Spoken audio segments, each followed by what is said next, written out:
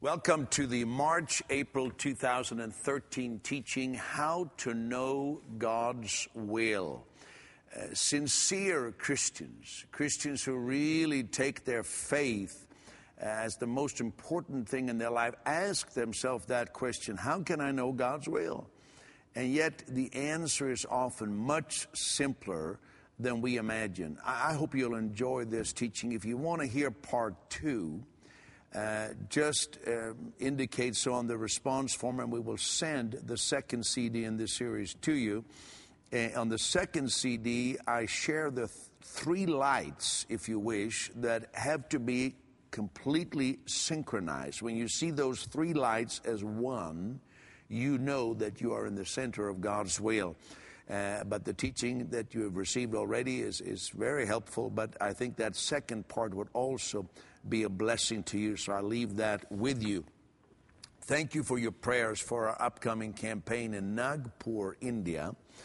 Nagpur is in the center of India, a little bit more towards the north than the area where you usually have gospel campaigns. It is also the headquarters of the most militant sect of the Hindu religion, the ones who are mostly aggressive against Christians and the gospel. And their supreme leader resides in the city of Nagpur, but we are reaching out also to him and to others who are associated with him. Thank you for your prayers for this. And after the campaign in Nagpur, then it just happens one by one. We go to Congo, that has suffered so greatly because of the genocide there, and then we go to Pakistan, and then to Indonesia, then back to India. So it just happens in sequence now, and we are very grateful for your prayers, your participation, and that you are with us in this. And so thank you so very much.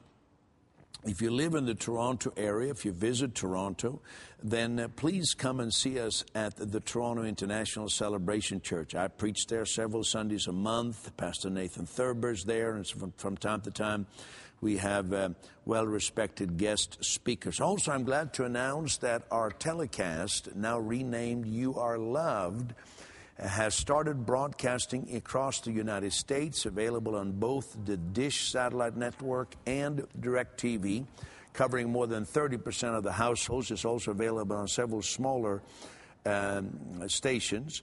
And so you can check out on our website all the information about that. Our television ministry is really going worldwide. I hope that by the next time we speak, I will be able to announce to you several areas in the Middle East and Asia where our telecast will also be available.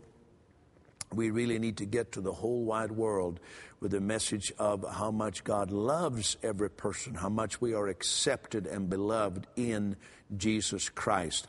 Thank you for your offerings. Thank you for stepping into what God has provided. If it wasn't for people reaching out, we couldn't do what we're doing. If no one reaches, if everyone just kind of feels that it's a good work and mentally agrees with it, but nobody reaches, then in the end, nobody gets touched. Thank you for reaching with your gifts and your prayers. They are very much needed and very much appreciated right now. Well, let's go into the teaching, How to Know God's Will. God bless you. I'm starting at least what's going to be a 2-part teaching. That's what I'm planning for, called How to Know God's Will.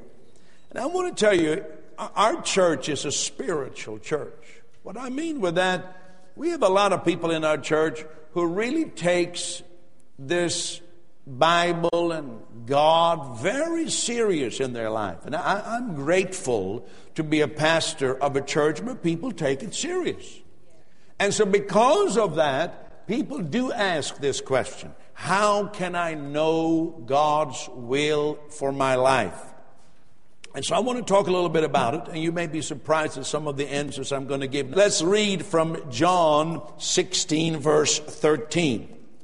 When the Spirit of truth has come, He will guide you into all truth, and He will tell you things to come.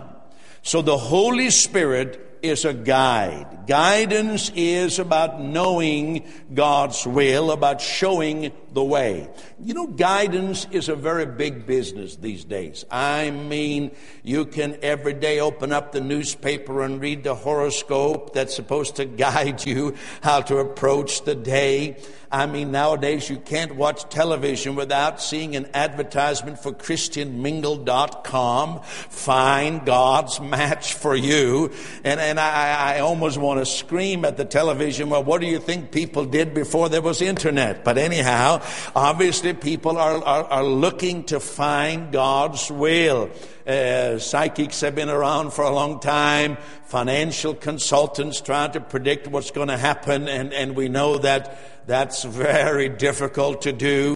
And then, of course, in the Christian world, there are those who put themselves forth as prophets. And there are New Testament prophets, but much of what you see as being a prophet is someone trying to be an outmoded prophet, which is an Old Testament prophet.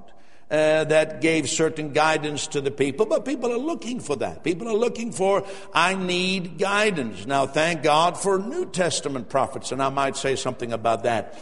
Now, the word for sin, or one of the words translated as sin in the Bible is hamartia, it's the Greek word, which means to miss the mark.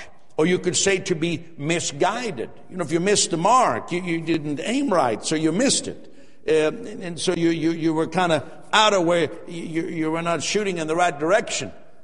And so the essence of sin, in fact, is to be misguided, to miss the mark, which stands in contrast to what the Bible says, that the steps of a righteous person are ordered of the Lord. And so let's start with this and look first as just a very basic truth that God is a guide. God guides us. Here's an interesting passage, and I will read it, and then I'll comment on it. God says to a man called Cyrus, I will go before you and make the crooked places straight. I will break in pieces the gates of bronze and cut the bars of iron. I have even called you by your name. I have named you, though you have not known me. I am the Lord. I will gird you or guide you, strengthen you, though you have not known me. So this is a promise of divine guidance, but what makes it so interesting, and it's given to a person who didn't even know God. It says twice here, you don't know me, but I guided you. This was a Babylonian king, and the Holy Spirit was inspiring him, guiding him to help the people of God rebuild the temple in Jerusalem. And you know, every one of us probably can think about, before we knew the Lord Jesus Christ, we can see the fingerprints of God in our life. You can look back and say, you know, I think God protected me. I think God led me. I think God helped me before I even knew God. And once we understand that, we understand, well, how much more now that I have Christ in me? If God was already looking out and He was making a way where there was no way, He was causing the iron gates to come down. He was making crooked places straight because He loved me before I even acknowledged Jesus. How much more now that Christ is in me, I can trust in the fact that God guides me. And of course, you know, God made provision here through Cyrus. And there are examples in the New Testament. There was a disciple there by the name of Agabus who God spoke to him. So he saw that there was a drought coming. And then he told the people, and they were able to make adequate arrangement for the time of drought that was coming. And God speaks that way in visions and in dreams. You may remember, some of you, Demos Shakarian, who was an Armenian, in his book, The Happiest People on Earth. And I met Demos Shakarian when I was only 12 years old. He lived in Los Angeles. I didn't meet him there, but he was, of course, the leader of the Full Gospel Businessmen. He was a dairy farmer and a very simple, plain-spoken person. But in his book, he talks about before the Armenian genocide, how God gave an advance warning to his people that there would be a terrible genocide, and over 1 million people heeded that warning and fled Armenia, and many ended up in America. So it's very important to listen, to be tuned in to God's direction. Now, some people practice what we call fleecing, and that comes from the story in the Bible of Gideon. Now, Gideon actually knew God's will already, but he kind of wanted more, assurance. So you remember the story. To make a long story short, he took wool and he said, now in the morning when I wake up, I want the grass to be wet from the dew, and I want the wool to be dry. And then God did that for him. And the next morning he says, now I want to reverse it. I want the wool to be wet and the grass to be dry. So many people still practice that. That is not something we need to practice when we have Christ living inside of us. And I find even in the Old Testament, when Gideon practices, it wasn't really to find out God's will. He already knew God's will. God had already told him what to do. He was just kind of trying to manipulate the situation and trying to get out of it, actually. Sometimes people do that. They kind of try to manipulate. They say, Lord, if I see so-and-so at Tim Hortons after the service this morning, I know that I'm supposed to marry her. And you're actually cheating a bit, because you've already noticed she goes to Tim Hortons almost every Sunday, so the chances are high. And you say, well, that's it. That proves it. It's God's will. Sometimes people try to manipulate like that. Turn to your neighbor and say, not you, I hope. We don't want to do that. We don't want to manipulate, but we want to, and we don't need to, because we have Christ living in us. And when the Lord leads us and guides us and reveals his will to us, he never pushes us. He draws us. He guides us. That's a proper word. We're not forced. We're not pushed into something.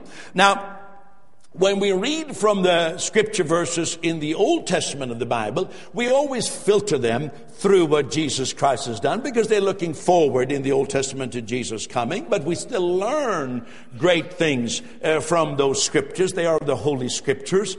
And one chapter is in the book of Jeremiah, has a lot of insights about guidance. And I'm just going to read them to you here, a few of them. It says like this in Jeremiah 2, it's God speaking to the people about the issue we're dealing with today, how to know God's will, how to be guided.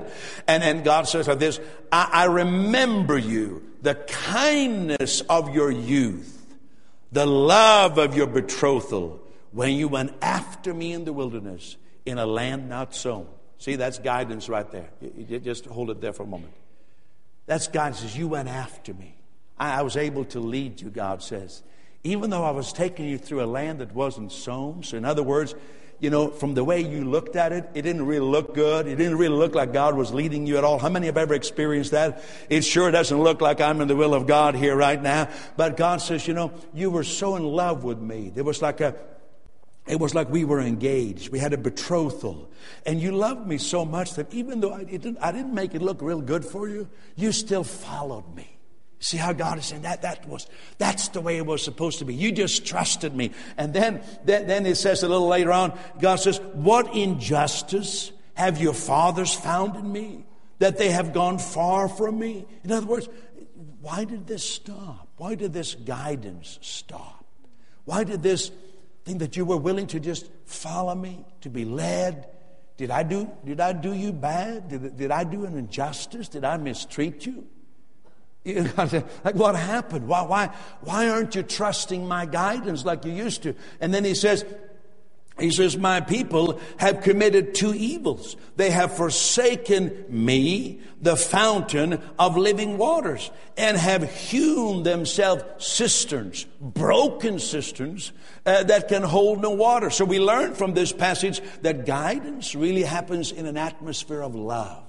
When we experience God's love, then we reciprocate God's love. And in that hothouse, if you wish, of God's love, you live in that and you will have guidance. But then Israel, what they had done here, they had replaced this divine guidance based on love with a self-guidance. And God says it's like comparing a well to a cistern. You know what a well is? A well is dug into the ground. But a well, it's lined with rocks, but it's connected to an underground stream. So there's always supply in a well. You don't have to fill it with water. The water comes from the underground stream. And the only thing that can clog a well is if you never draw water. It just sits there. But as long as you're drawing water, a well is always fresh, and you will have water forever. That's the way God says, that's the way it was meant to be. That guidance would be like a fountain. You just every day, you don't have to wait for a crisis. You don't have to wait for some big decision in your life, and now I got to have guidance from God. But every day you are walking with God, and you say, thank you, Lord, that my steps are ordered of you. I am the righteousness of God in Christ Jesus. I know you never leave me nor forsake me. So every day you're drawing from the well, and that way it stays fresh. It never gets clogged. But a cistern, of course, is stale water. It is hewn rocks, and you have to put water into the cistern. But in this case, it's not only stale water, because now the cistern is broken, so it empties of water. So God is saying, that's what's happened. The idea was that you would just walk with me. And you would know my will and rejoice in it. And it wouldn't be like a big deal. Once in a while you find out God's will. But every day, my steps are ordered of the Lord. The Lord helps me. I'm receiving His guidance every day. I draw new water every day. Hallelujah. That is the idea of the Christian life. And of course, John chapter 7 is that well within. Jesus says, out of your innermost being shall flow rivers of living waters. This He spoke of the Holy Spirit. So every day you connect with the Holy Spirit. That's what we call walking in the Spirit every day. He said, God, help me with this. Oh, God, help me with this situation. I just whispered to Tina right now. So she remember last Sunday, I said to her, remember last Sunday, when we were giving the offering, we were saying, let's believe God to help us this week. We had some things coming up. And I said, you remember that? I said, now, I really feel the Lord helped us this week. Amen. And now whatever comes next week, I'm trusting God to help us again. Can I hear an amen to that? All right. And so a few more verses from Jeremiah 2 here. Here's a powerful truth about guidance and about knowing God's will. Later on, God says, your own wickedness will correct you, and your backsliding will rebuke you. He's speaking to the people of Israel here. In other words, and this ties in with the New Testament. Paul says the same things to the Galatians. You know, if you choose to go your own way, if you just choose hamartia, to be misguided, you know what? Your misguidance, your sin, will correct you. How many have found that out? Please don't shout loud, but just kind of nod a little bit. How many found, hey, I just went my own way, and it's really stupid. It's messing me up. So sometimes we think, well, God doesn't correct you in that sense, in causing something negative to happen. But when we do stupid things, our own stupidity corrects us. And don't think I'm talking to you. I'm talking to all of us. That means I'm talking to myself. How many have lived long enough to know that your own mistakes and sins have their own correction? That's about all I expected to that. But then a few verses later on, look at this. Here's an interesting verse on guidance. A wild donkey used to the wilderness, used to live in the wilderness, not living in the promised land. A wild donkey in the wilderness sniffs at the wind in her desire. In her time of mating, who can turn her away? All those who seek her will not weary themselves. In her month, they will find her. So God is saying, some people, when it comes to guidance, they're like a wild donkey sniffing in the wind. In other words, her desire is made up. I want that male donkey to come right now. And he says, it's not hard for the male donkey to find her, because they'll find her in her month, because she is set on her way. You know what God is saying there? I could read the whole context. He's saying, if you insist, if you put your nose up and you say, this is what I want, God bless it or else, well, you'll get it. You insist on your own way, you will get it. If you keep saying along left, well, I just believe this is God's will and I'm going to have this happen. I'm going to get this job. I'm going to start this ministry. I'm going to launch this business. I'm going to leave the church. I'm going to do this. Bless me when I do it. Well, you can do it. I'm going to marry this person come hell or high water. Well, we'll book the wedding.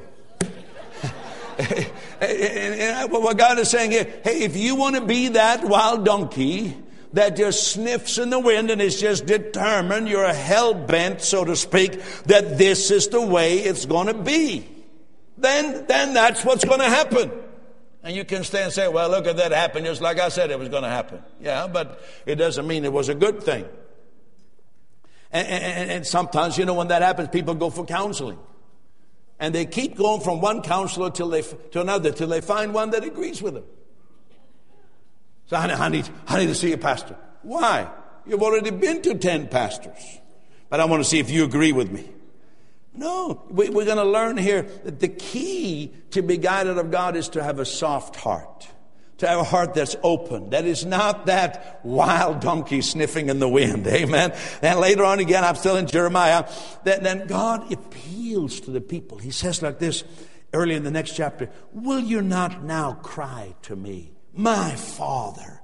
You are the guide of my youth. In other words, won't you say, God, you were so good when we were just letting ourselves be guided.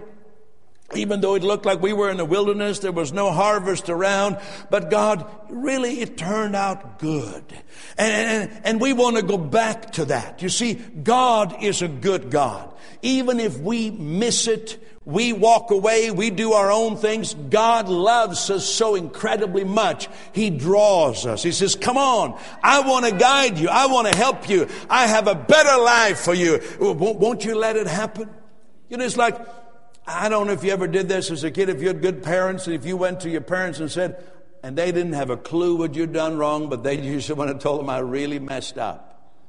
They didn't ground you for a year. They didn't say, now that you initiated to confess this to me, I'm really going to give it to you. In fact, it caused your parents to say, well, you know what? I really respect that you brought that to my attention because I would have never known this.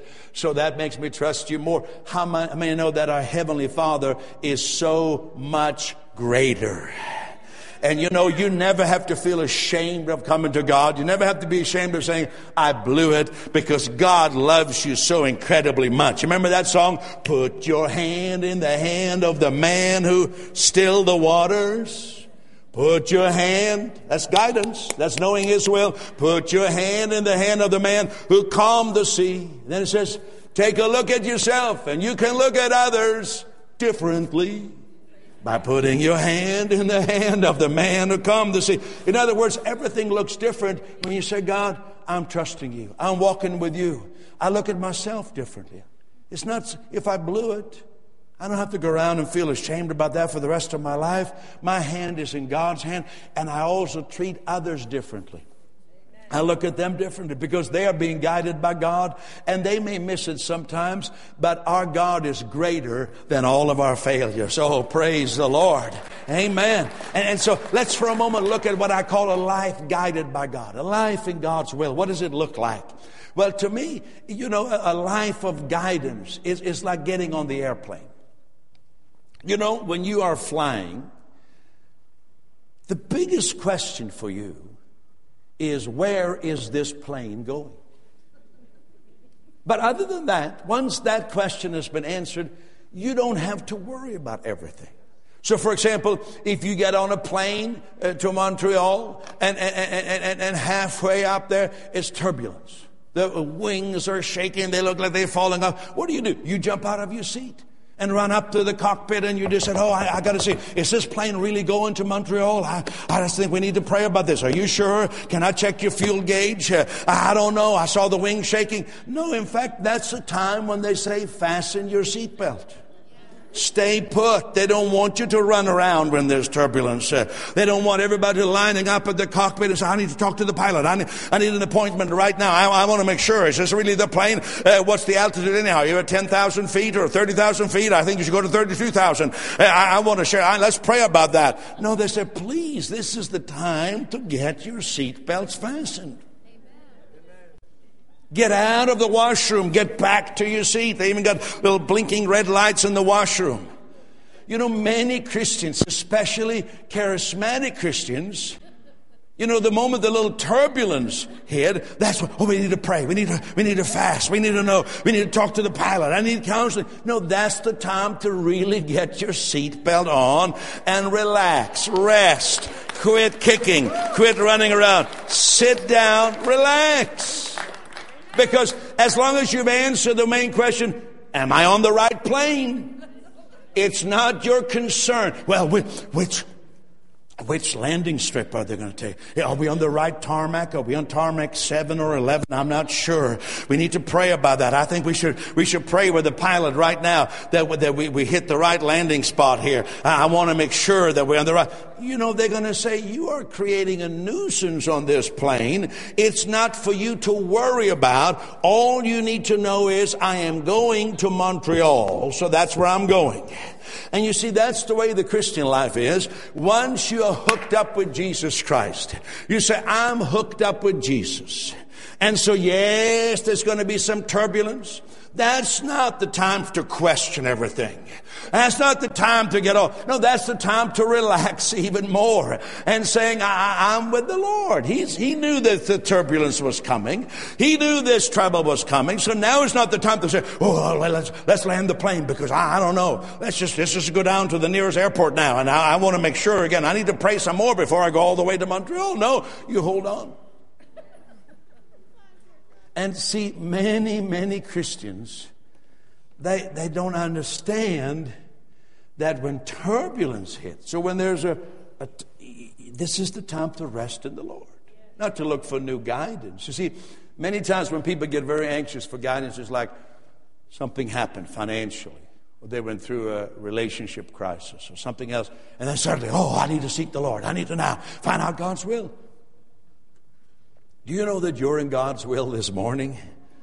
Can I hear an amen to that? Let me give you some scripture for this here, and some examples from the book of Ruth. Ruth was a woman who was guided of the Lord. She found the right husband, in fact. Amen. Oh, that caused it. I felt that. I mean, she was guided of the Lord. Now, I love it. I put this from the old King James because I love how it says it. Let's read from it here. Ruth said to Naomi, let me now go to the field and glean ears of corn after him in whose sight I shall find grace. She said, I want to go out there and just do some work, collect some grain. And Naomi said, go, my daughter. And she went and came and gleaned in the field after the reapers. And this is what part I like about the King James. And her hap was to light on a part of the field belonging unto Boaz. You know, we don't use that expression, her hap. But that's how the King James, her hap. You could say it this way. She just happened to get on the part of the field that belonged to Boaz. And I want to ask you, how's your hap? Turn to your neighbor and say, how's your hap?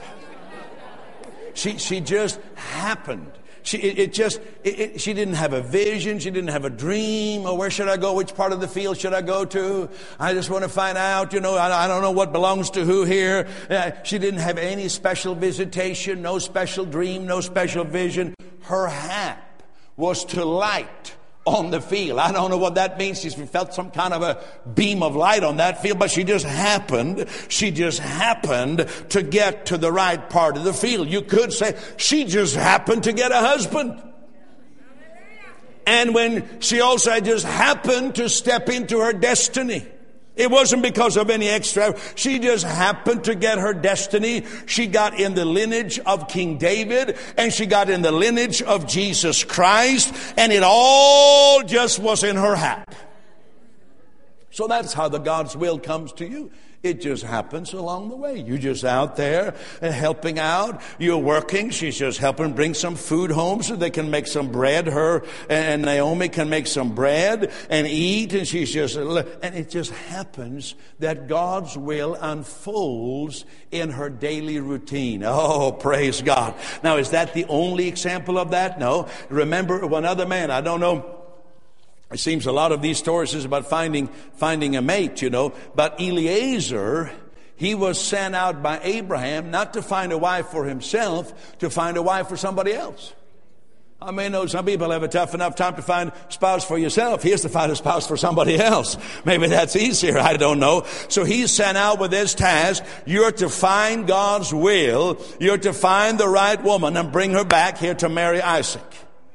And so he was praying, and I'm not going to go into all that. And he said, oh God, now just guide me, help me here. And Lord, help me. I want to find a generous kind of a woman.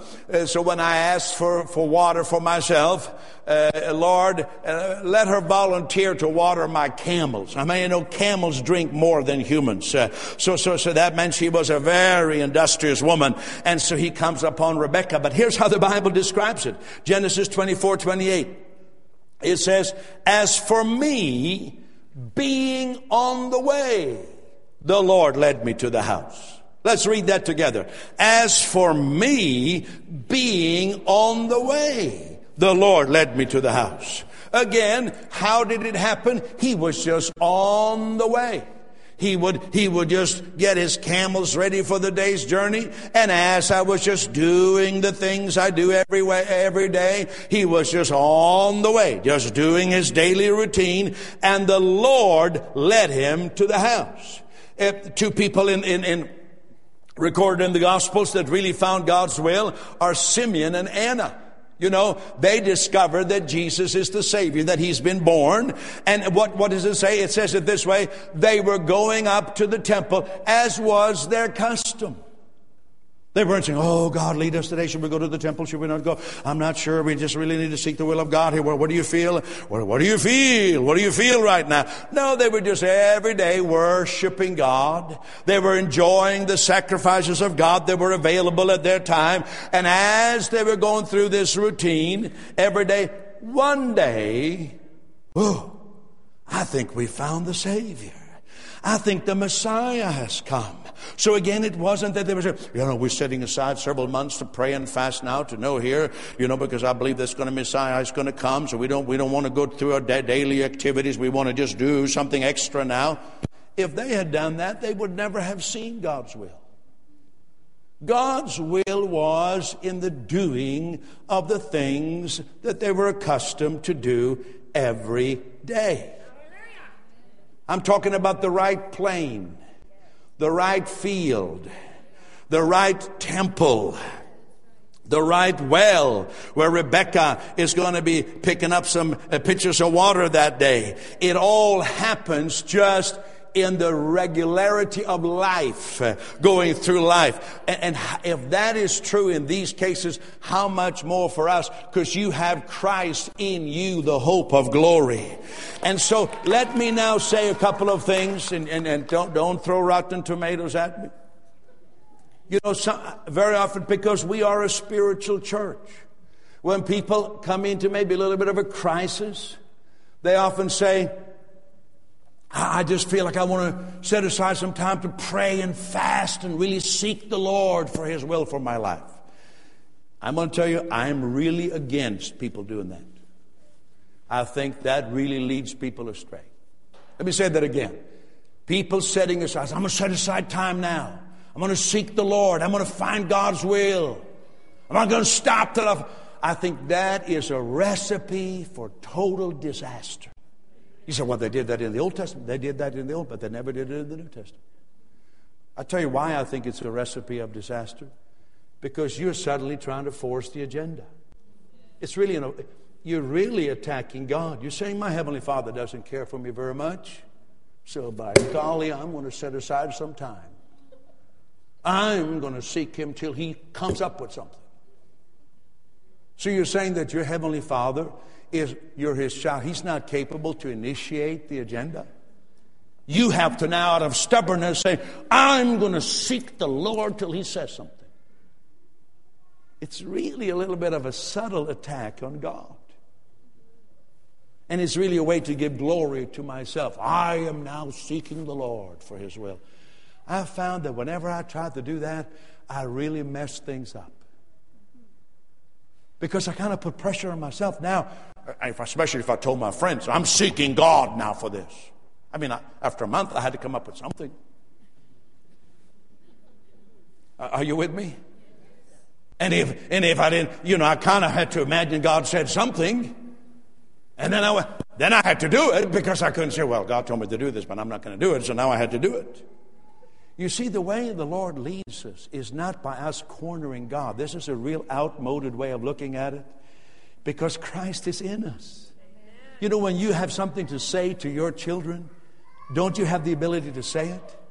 I mean, do your kids come to you every morning and say, oh, mother, mother, thou art holy, I worship thee. Shall I have cornflakes this morning? Mother, do you deem it suitable that I should have breakfast? I'm seeking your will about that. No, instead, probably your mother would have said to you, you need to get something, you need something before you go. So your mother would initiate it. You wouldn't have to initiate it. So if you need something, your Heavenly Father has the ability to make an impression on you. And it's actually a form of legalism of try to force God into saying something, because you're setting yourself up for misguidance. Since He didn't initiate it, you have to come up with something. And you're really saying, my Heavenly Father doesn't care enough. I care more about my life than God does. No, my friend, no one cares for me like Jesus. He cares more about you going in the right direction than you care about going in the direction. Oh, no one ever. I don't know why I'm doing solos. I know I can't sing. I should get Milk up here again. No one ever cared for me like Jesus. Oh, praise God. I wish somebody would sing that song some Sunday. Oh, no one ever cared like Jesus. So when I have to say, God, now I'm going to find your will here. I'm going to seek you. I'm really saying I care more for me than God does. It could be that you're right in the middle of God's will. You had a little turbulence hit, but you're in God's will, and He has nothing further to say to you. Some people then, they invite a prophet into their life to speak God's will. That's a form of idolatry, really. Lots of them available here in Toronto. If you go to them and say, I need to learn God's will. The church I go to, they don't really focus on this, but I know you're lifting this person up and you're putting pressure on that person. So now he or she has to come up with something. After all, they can't disappoint you. So they have to come up with something. And they'll make you work for it. I don't know why it's getting so quiet here. Maybe I'm not doing any good, but now they have to work for it here, and the pressure is there. And you really set yourself up for manipulation. And what I've discovered, I've been doing this for not 100 years, not 50, but more than 30. And I found that people who go down this road end up being disappointed. It looks so promising, but then that didn't work either. You see, your Heavenly Father has given you the Spirit of truth to guide you. Hallelujah. Amen. So I'm talking about a life guided by God. Let me give you a few examples right here. A few more scripture verses. Can you handle a few more scripture verses? Love is very important. A life motivated by love. Here's again in Isaiah 58. You look at this. If you extend your soul to the hungry and satisfy the afflicted soul, then your light shall dawn in the darkness, and your darkness shall be as the noonday. So even if you feel it's all dark, I don't know what to do. But when you just let the love flow, the love that God's given to you, you let it flow through you to others, so you kind of just live that life of serving others, then suddenly what seems so dark will be light to you. Hallelujah. That's why I love, you can even say, you join the ushers. You join some group, you go on a mission, you join the evangelism team, you become one of the Grace Encounter groups. You say, I just want to reach people. It doesn't take any big leading of the Lord or any angel showing up at your door saying, oh, I'm here and my name is Gabriel. Thou art called to lead a Grace Encounter group. No, you're just saying, I just want to love people. And suddenly in that walking in love and letting love flow through you, touching people who are hurting, being a part, helping out wherever you can. Suddenly when there's darkness around you and you say, I don't know that, I got this thing going on. I don't have a clue what I'm doing. But by just walking walking in love and letting love flow, suddenly, wow, I see it. Oh, come on, give the Lord big praise for that. And then it says, I'm still in the same, it says, the Lord, here it is, will guide you continually and satisfy your soul in drought and strengthen your bone. You shall be like a watered garden, like a spring of water whose waters do not fail. This is a person who lives a life guided by the Lord. You are strengthened. You have nourishment. You have life. And the Lord guides you continually. It's not a once-in-a-lifetime guidance, but day by day. This is really depicting the new covenant life. Look at this here. Here's something else. To have a heart that's soft towards God. You know, I said sometimes people have a hard heart and a soft head. That's not good for, you know, soft head is as soon as your mind hears something, oh, somebody says something bad about me.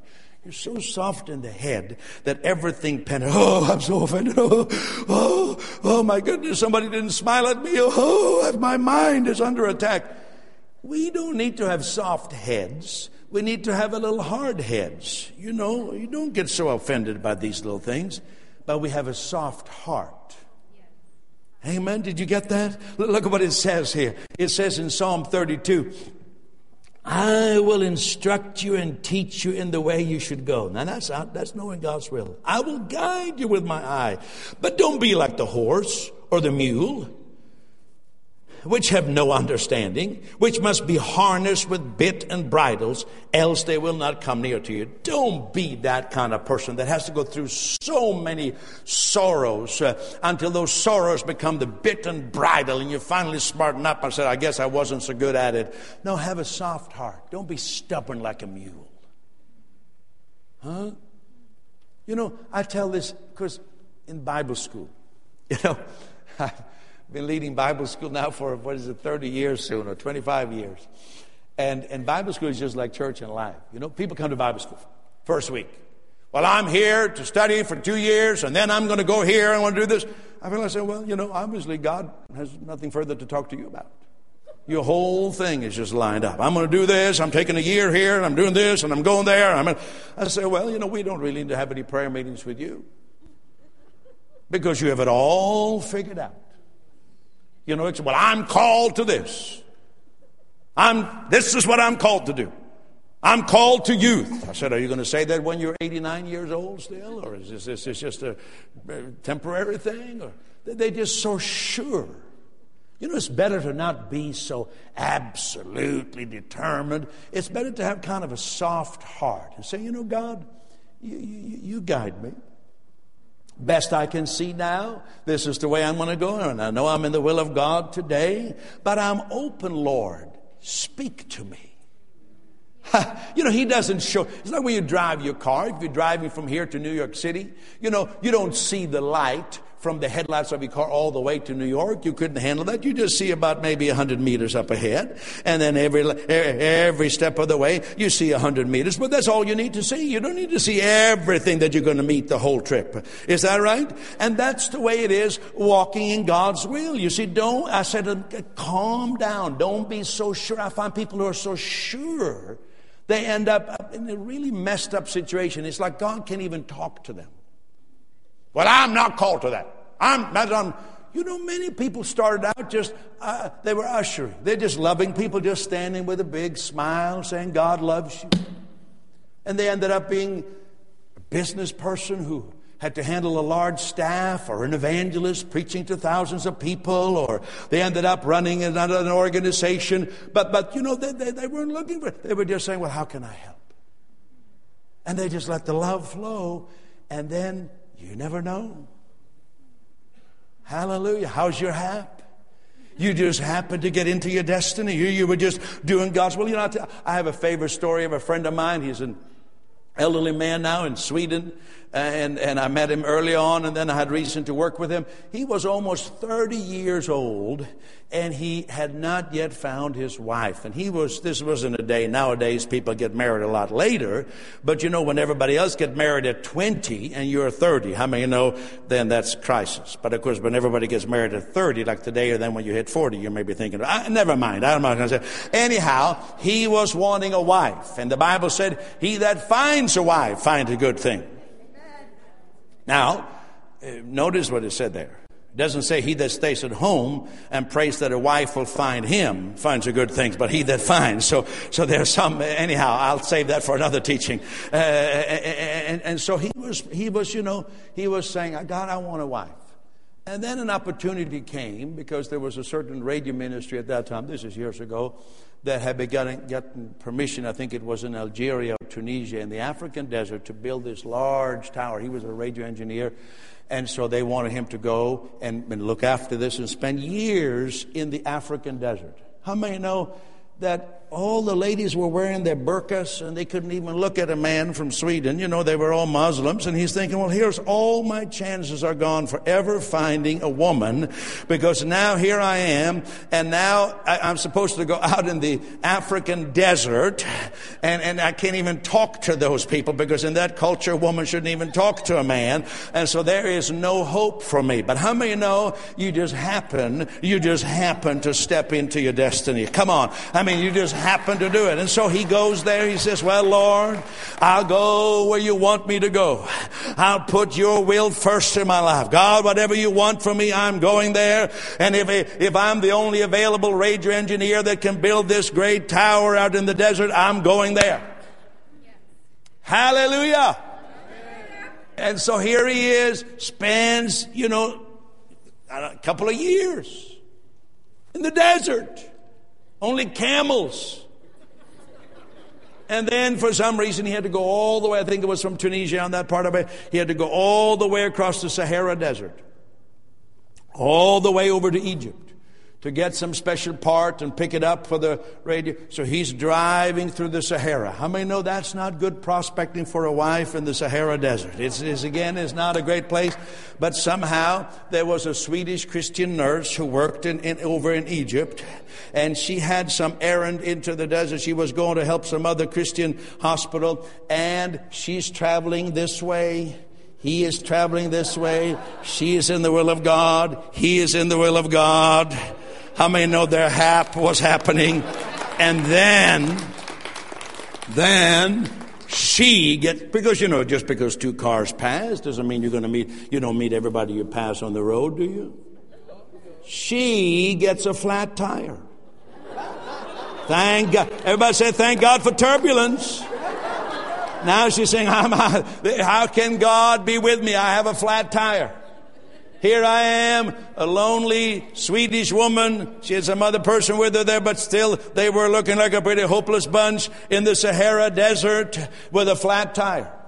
And it just so happened that when my friend Eskil, that's his name, he was going this way at Travel for Days. She was going this way, and he was just coming up, and he sees a couple of lonely looking women trying to fix a flat tire.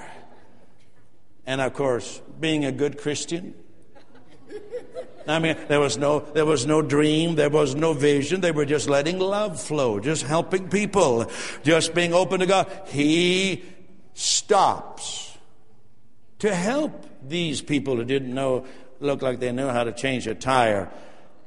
And he stops. Just happened. And the rest is history. I don't need to tell. How many know what happened? I don't need to fill in the detail. You see, it's amazing. It's amazing. But of course, they could have all planned and schemed this as well. I can't go into missions here because, I got to find this first and I got to fix this first. And, all taking all charge themselves. I got to stay here to get a wife. And when I get a wife, I'm going to go to Africa. And she goes, well, I'll find my husband and I'm going to become a Christian nurse over there in Egypt. And I got to fix. You see, if you wait for everything to be perfect, you will never step out and do anything. And you'll miss God's best for you. Now, God would have still blessed them. They could have stayed in their places and their towns, and they lived in the same country. But chances are they would never have met, and God could have blessed them. Because, some people say there's only one person that you can marry. Well, that can't be true. Because then if one person missed it, then everybody else is messed up. If A is supposed to marry B, but B marries C, then all the letters of the alphabet is forever mixed up. So no one in the world, even the one who is really, well, yours will be taken already because the one for you, she missed it with some other. So anyhow, I can only cover so much in one Sunday. Are you with me? So anyhow, so there's, praise God. But that's a whole other teaching, what you should be thinking about there. Anyhow, hallelujah. I don't know how I get myself into so much trouble, but think about it. And so it's as you just go about God's will. What I was saying is that they could probably find someone else in their town they could have married, but these folks were blessed by God together. And it just happened while the love was flowing, while they were just serving humanity because of God's love in their heart. Oh, praise God. Let me give you, here's another little verse. Willingness to do, to obey. It says like this.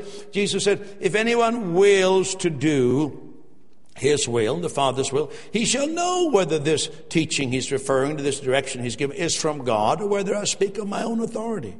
See, when we have an attitude about us, I'm just willing to help out, to do whatever. Listen, to receive instruction. When we have that attitude about us, we kind of learn. We learn when somebody just comes up and makes a statement. So you don't fall for it so easily. You're kind of able to separate the wheat from the chaff. You're able to separate misguidance from guidance because you've learned. Over time, you've learned your own backsliding has rebuked you and your own mistakes have corrected you. And so you have learned to take a much more humble attitude, not being so sure, this is what I'm going to do. Let me tell you everything I'm going to do. But you kind of want to walk softly with the Lord. And then you become more skilled at knowing whether somebody says something just of their own authority, and I feel you should do this, and I feel this for your life, and you're not so impressed with that. Someone says, thus saith the Lord, you should do this. You should go to this church. You should go here. You should join this. You're not so impressed. Because they just say, thus saith the Lord. Anybody can mouth those words. Because you've already obeyed the little things God gave to you to do. And so you kind of develop that sensitivity. And you know the way. Walk in it. Amen. Hallelujah. The Bible says there's a highway of God. And even the simplest of us can find its way on it. It says that in Isaiah, the prophecy of the New Testament, that even if there are simpletons, and I know there's no such people in our church, but except I like to be a simple person, so I guess I'll join the rank in being simple. I want to be simple. I don't want to be complicated. I don't want to be a difficult person for the Lord to speak to. It says even the simplest person will be able to find the direction. So it's not so hard. It's not so difficult because you have Christ living inside of you. Hallelujah. Amen. Give the Lord Jesus a big praise right now. But I want to say to you, whatever, sometimes our ethnicity makes us stubborn in certain areas. One people coming from one part of the world, they're very stubborn in one thing. People come from another part of the world, they're stubborn in something else. And, God can speak as much as He wants, but I'm going to do this because that's what my family has always done. Soft-hearted. Soft-hearted. Maybe your future will be very different than you thought. And you say, I'm already in my 60s or 70s. Well, you're still breathing, aren't you? You say, I'm in my 80s. You're still breathing. You're here this morning. And the steps of a righteous person are ordered of the Lord. Hallelujah. Well, I think I'm done for today, and I got more coming for you next week. All right? Did you get anything out of that? Let's give the Lord praise. Peter Youngren and World Impact Ministries operates Grace Prayer Center Line at 1-877-974-7223. where you can call for prayer ministry from our prayer center, or for more information about World Impact Ministries. You can also visit us at www.peteryoungren.org. In the U.S., Post Office Box 462770, Escondido, California 92046. Or in Canada, 190 Railside Road, Toronto, Ontario M3A1A3.